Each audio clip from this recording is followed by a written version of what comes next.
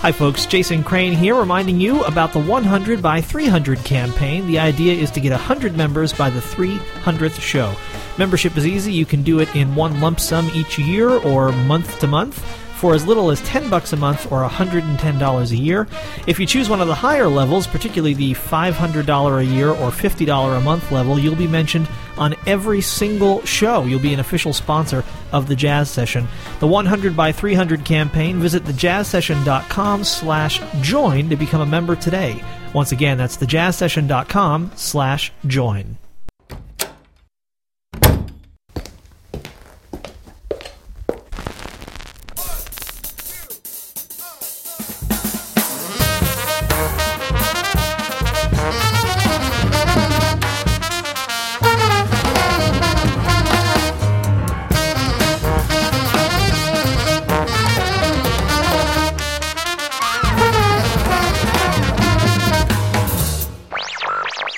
Lesson 1. Basic Hip. Welcome to the Jazz Session. I'm Jason Crane. The Jazz Session is presented by allaboutjazz.com, the web's leading source for jazz news, reviews, MP3 downloads, and more.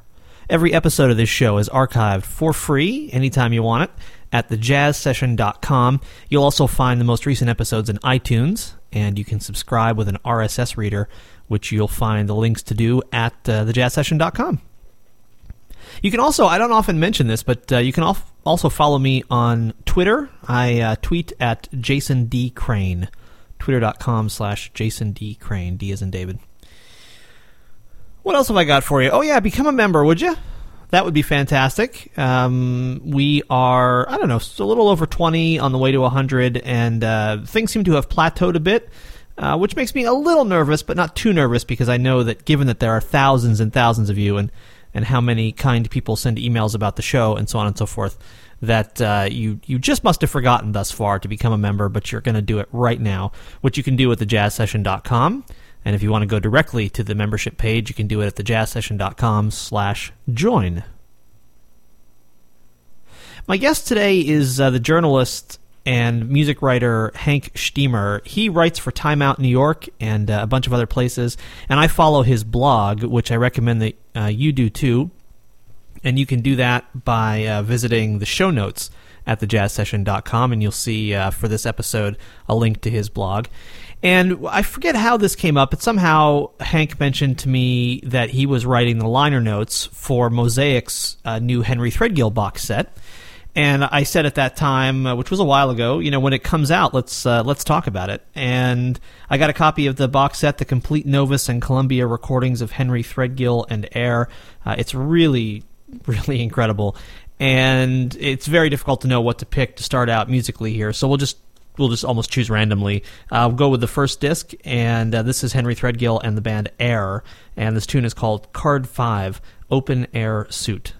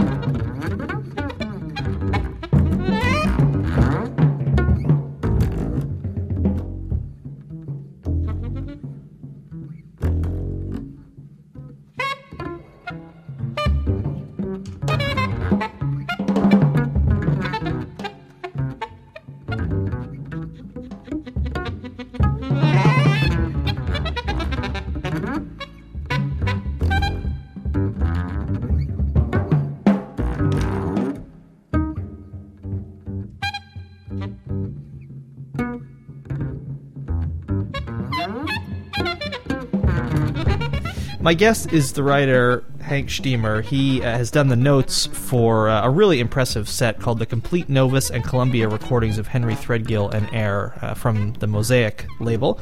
And Hank, it's great to have you on the show. Thanks for being here. Thanks a lot for having me. I appreciate it. So this is a real treasure trove of music here, and maybe we could just start by Henry Threadgill himself has been on this show before, but maybe it would be useful just to place him in a little bit of context and talk about what's inside this set. Can you give us a little sketch about kind of the period that this box set covers? Yeah, it's roughly a 2-decade span. It's 78 to 96, I believe, and basically, as I mentioned in the notes, by my count, I believe that Henry Threadgill has documented 6 major bands throughout his career on record. He's had a lot more projects that have been performance only, but in terms of the recording projects, there's been 6 major ones. The last one being this group called Zuid, which is still going on and is not reflected in the set. But before that, we've got Air, which is an early trio that he led. There's a group called the Sextet, which was spelled with 1 or 2 T's at the end, depending on the record. And then there was Very, Very Circus, Make a Move, and I think the one I left out was X75, which is in there after Air, and all of those are represented on this set in just sort of various recordings. Like, it's not a complete history of that period. There are records that fall outside of the set, but this is just sort of according to label.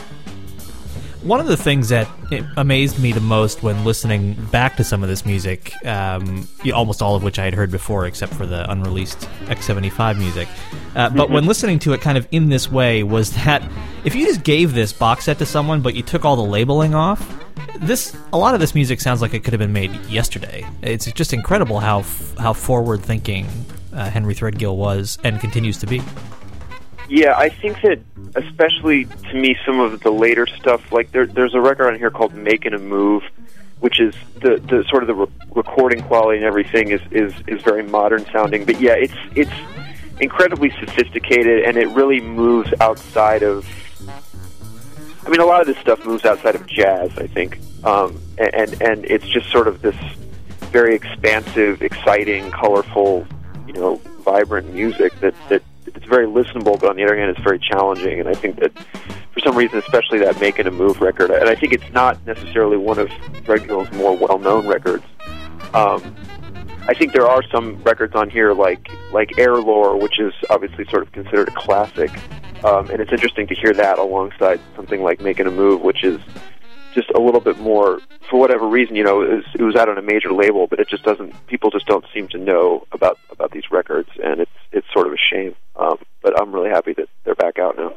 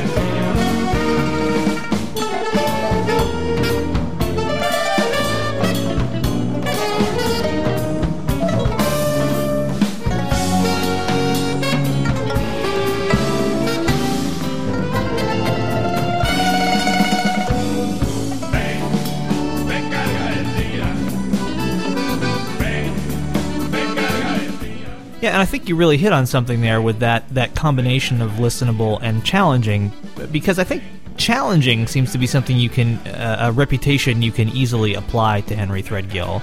Mm-hmm. But I'm not sure if people focus quite as much on the listenable end. And there's some stuff, I mean, like the sextet music in here that's incredibly joyous, and that I really think you could get, you know, the kind of, oh, I don't like jazz, that kind of thing. Well, tell me what kind of music you like, and I'll find you some jazz that you probably dig too. Mm-hmm. I think there's a lot of stuff on this box set that you could give to people who are into all different kinds of music, who they would find it really appealing.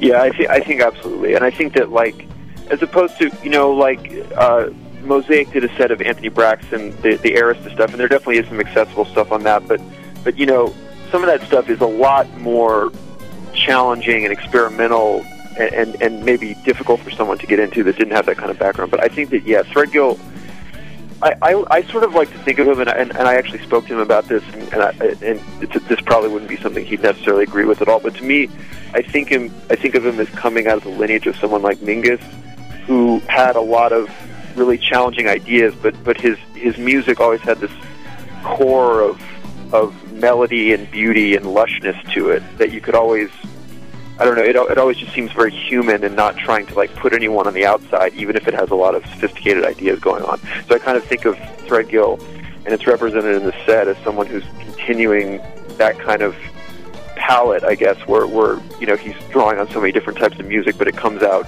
as something, you know, relatively listenable, and, you know, the rhythms are strong, the saxophone playing, obviously that's sort of the one thread in this, is the saxophone playing is always incredibly passionate and urgent and gritty and intense, and, you know, I think that all those elements add up to something that you really could play for just about anybody, and they could understand just the emotion behind it.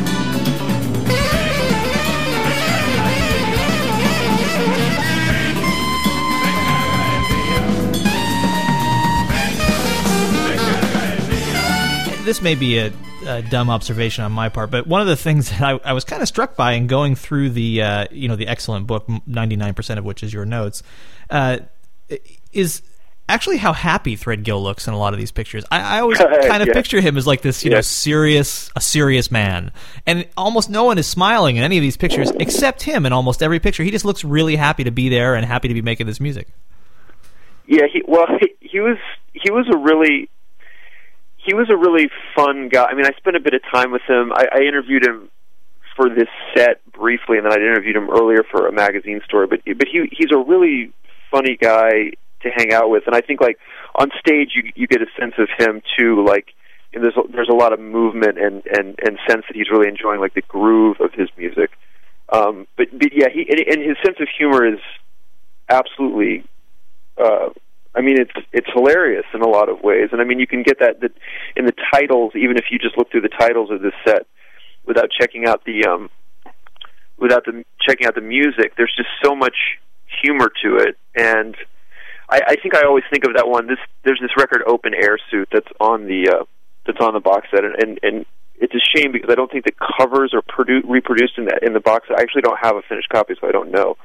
But the cover of that album is like this baboon flying through the air, and it's sort of its butt is exposed, and it's like this rainbow, you know, the rainbow colored, the blue and red colored butt of the baboon, and the title of this piece is on that record is called The Jick, which I don't know what that means, but it says, or Mandrill's Cosmic Ass, and I just think that's something, it's so strange, and I mean I have no idea where he's getting this from. There's also these other things on here. There's one, Spotted Dick is Pudding is another great title, and Salute to the Enema Bandit. Yeah, exactly. Classic. And we actually, that in particular, I didn't know, but I guess I was too young to know, or just didn't do enough research. But he and I actually talked about that, and that the Enema Bandit was a real person. I don't know if you were familiar with that story. I wasn't until I read it in your notes. Yeah, I mean, I guess apparently he was some in protest or something. This man was going around like forcibly giving people enemas, which sounds sort of terrible, but Threadgill seems kind of amused by it, and just by the idea that this guy said he wanted to go to the White House and give Nixon an enema or something like that. But yeah, and in your interview with Threadgill, and Threadgill's recounting this, and he says they caught him and they said, "Why do you want to get the president?" And he said, "The president's full of shit." Exactly. Yeah, and that to me is exactly the kind of story that Threadgill seems to find hilarious, and a lot of that wit comes through in not just in the titles but in the music itself. It's very, it's just very witty and warm music, I think.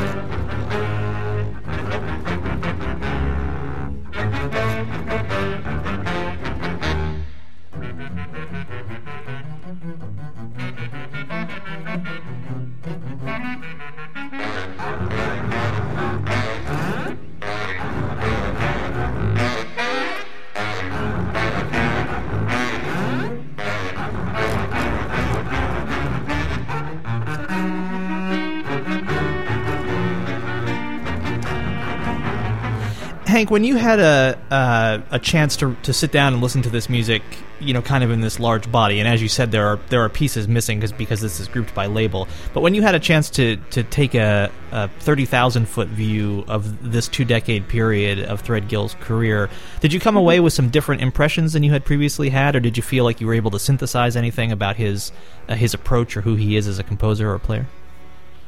Well, I think the thing that really gets me about this box set, I mean, you could say it about his discography in total, but this box set gives a really good kind of immediate view into this, is I'm just kind of blown away by his band building ability, and I think that it's not I don't want to say it's unique because there are probably other figures, but in terms of jazz, I think people talk a lot about people who change aesthetics. Like, for example, obviously Miles Davis, there's a huge glaring example there of the kind of quote-unquote going electric. And I think that, Miles Davis made sort of that one huge pivotal change, and there were some little changes, sprinkled around it. But Threadgill, he changed concepts so many different times. And again, as I said in the set, there's 5 different bands. Each of the bands, it's not just like, I'm tired of this rhythm section, I'm going to get a new rhythm section. It's literally like a building of the concept from the ground up. And as he says, and as he said to me, he said, I never change groups for any marketing reason or novelty reason. I only change when I've changed compositionally. When that happens, I start to hear instruments and orchestration, and I have to figure out exactly what's playing in my head. And I think that this notion, he also said to me something about how the AACM, which is the organization that he came out of, like, he was taught via that group and that way of thinking to not think about bands as like a format. Again, it's not who's going to be the bass player, who's going to be the drummer, who's going to be the piano player, as it might have been in jazz in the 50s or even the 60s. It's sort of like I can just raise all that to the ground and then start from the ground up and say, with X75, if I want to have a group that has like, I don't want to misstate the figure, I think it's like 8 bass players, then and a voice and a saxophone, then that will be my band. And I think that on this set, you know, Air, you can see him moving from this sort of traditional trio to the Air, which is the bass and drums, all the way to the you know, the Very Very Circus or something like that, which is based around the two tubas and the two electric guitars, and there's no other band that sounds like that. And it's not like he looked and said, oh, you know, this other person had a two tuba, two guitar band. I want to copy that. He's saying, this is what I hear, and I need the two tubas and the two guitars. And, you know, checking out this set, starting with Air, hearing something which is sort of like, oh, that's jazz, even if it's sort of, you know, avant-garde. It's jazz. Then you hear Very Very Circus, and it's like I don't really know what that is. It's Threadgill music, and it's also, you know, and it isn't obtuse. It isn't turning people off, and it isn't using unusual instrumentation just to use unusual instrumentation. He completely develops a language for each band, and I think that the current group Zuid is the same way. It's, you know, at first I think he had an oud and a cello and a guitar and a trombone, and, you know, at first when you hear about these groups, you're struck by the unusualness of the instrumentation, and then when you actually hear the band, it just makes sense, and you're just like, this is Zuid, that's great. I'm fully on board with this. I'm ready to listen and not worry too much about, you know, the particulars of it, and just listen to the sound he's getting, which is always something different.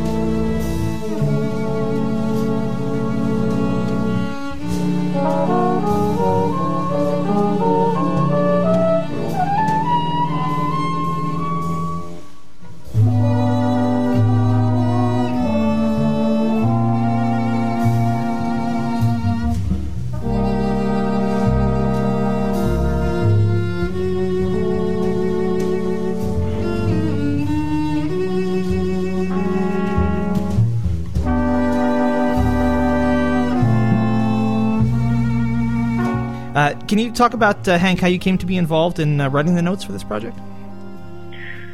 Well, I think that it was really no more complicated than I heard that this thing was in the works, and I can't remember if I was in touch with Michael Kuskuna, who's the sort of the head of Mosaic. I can't remember if I was in touch with him previously or if I just sort of wrote him out of the blue, but I had been doing some research on Threadgill. I had recently done this piece for The Wire, and I'd basically gone through, in the course of doing that piece, I'd interviewed him in addition to, like, exhaustively listening to basically every one of his records. And so I thought to myself, well, they're probably going to need someone to write about this. And I wrote him, and I was like, I heard you guys are doing this. Here's a piece I wrote, just so you know, I would be thrilled to do this. And I think I didn't hear from them for a while, and then, like, 6 months later, it sort of popped up, and they were just like, are you interested in doing it? And, I have a long, my I'm not that old, and growing up I had, the Mosaic thing was such a huge deal for me that, like, the Andrew Hill box set of Mosaic it was like a treasured possession when I was growing up. I just listened to it obsessively, and I used to DJ on WKCR, and I would always take down these Mosaic sets, and they were like these holy objects, and to come around and actually be able to work on something, I was just like very honored, also very intimidated, because I knew that it was like the real heavyweights of the jazz community were going to be probably looking at this, and that I was going to have to really, like, prove myself in a way. So it was intimidating, but also very exciting. And this is one of the things I probably should have done right at the beginning, but I'm not that good at this. Can you talk a little bit about just who you are and for whom you write, and Sure. Yeah, I'm a writer. I guess mostly dealing with music. I'm on staff at Time Out New York magazine, where I'm the associate music editor, and I contribute to various other publications, The Wire, and there's a magazine called Burning Ambulance that I wrote for recently, and I just recently wrote a book about the alternative rock band Ween, which has nothing to do with jazz. And additionally, that's for the 33 1/3 series, right? Yeah, the 33 1/3 series. And I'm also a musician. I play drums in various groups. The current one is called Stats, and so I guess just sort of writer-musician in various capacities. I don't know, when you sat down, I know you spent, as you said, a fair amount of time with Henry Threadgill for the Wire piece, and then some follow-up, I guess, for this. Was he different than you expected? I don't know. I'm not sure if he was necessarily different. As I think more what I came away with was I was just impressed with how cool he was and how fun it was to just sort of hang out with him. Like he's got an incredible. I think I mentioned before the humor, but he kind of fixates on these particular details.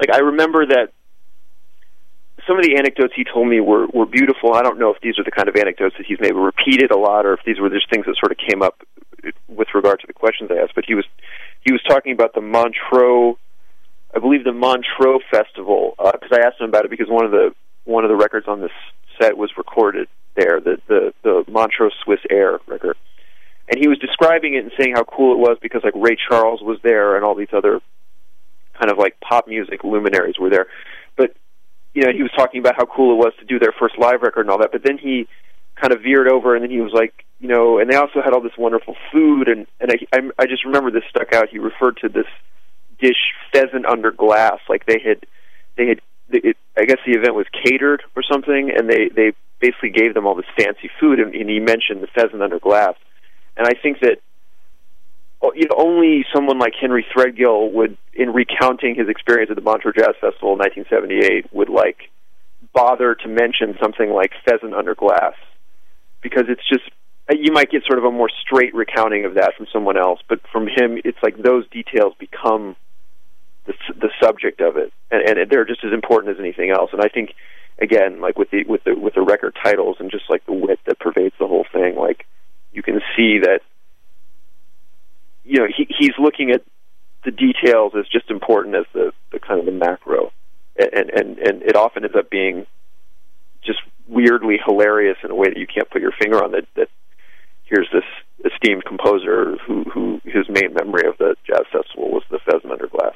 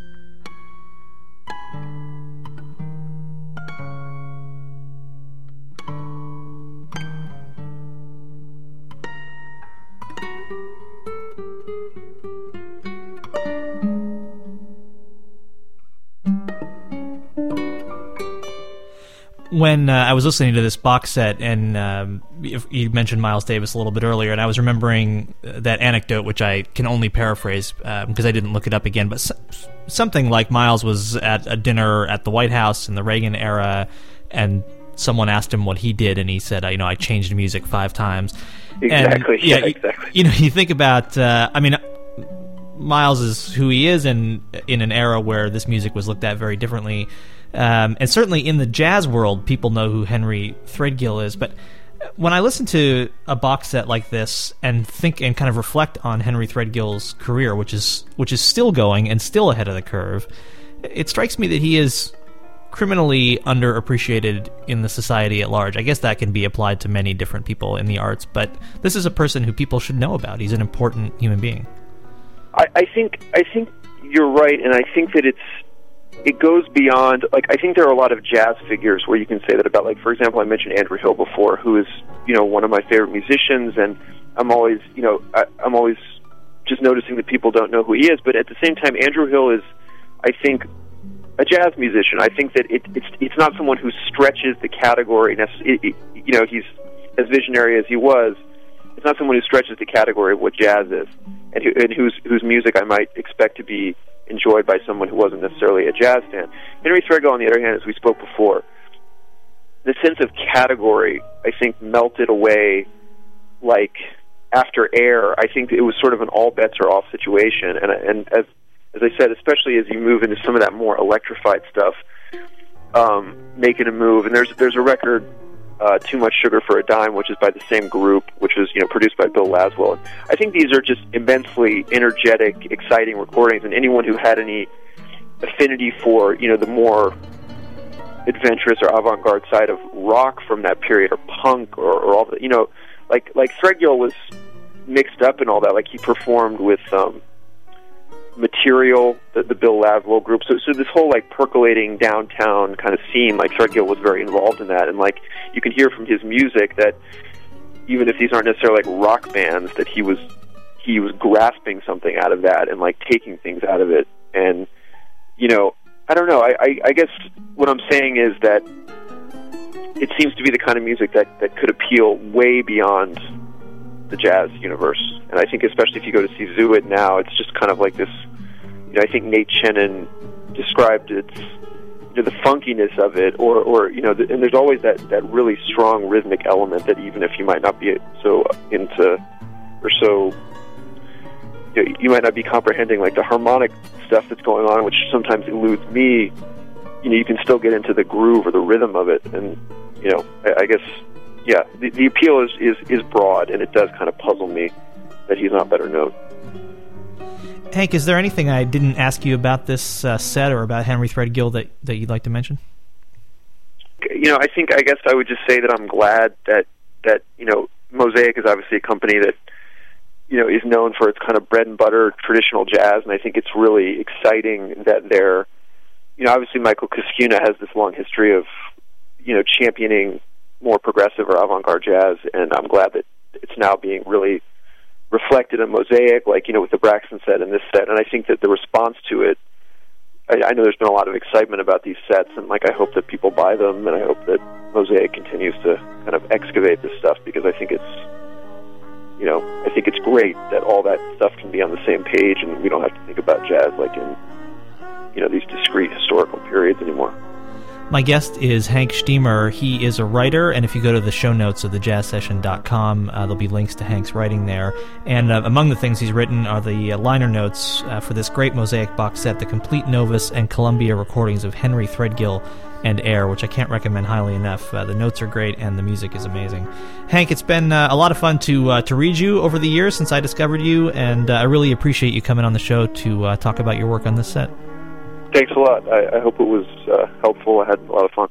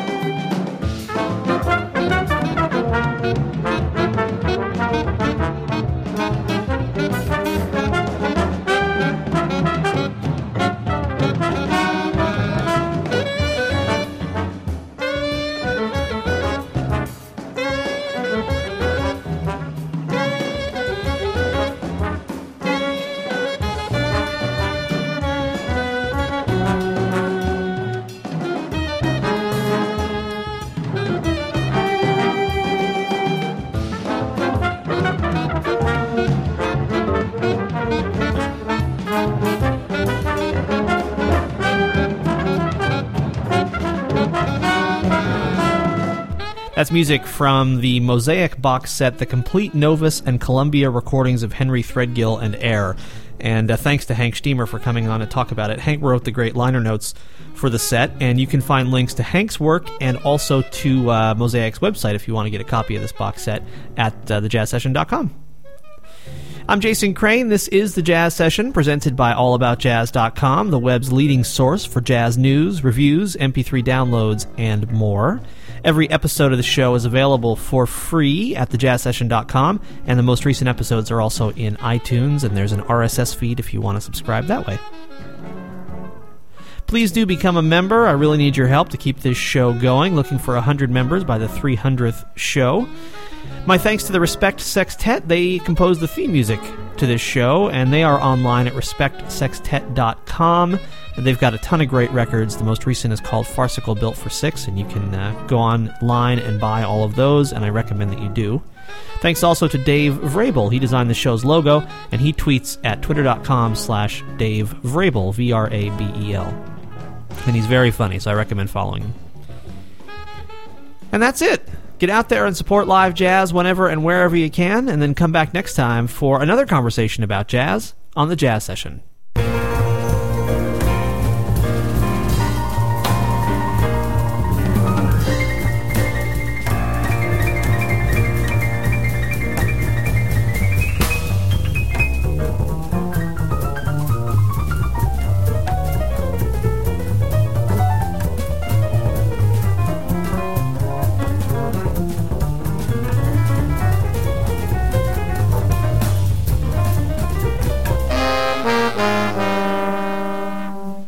Thank you for listening, everybody. Bye. Bye.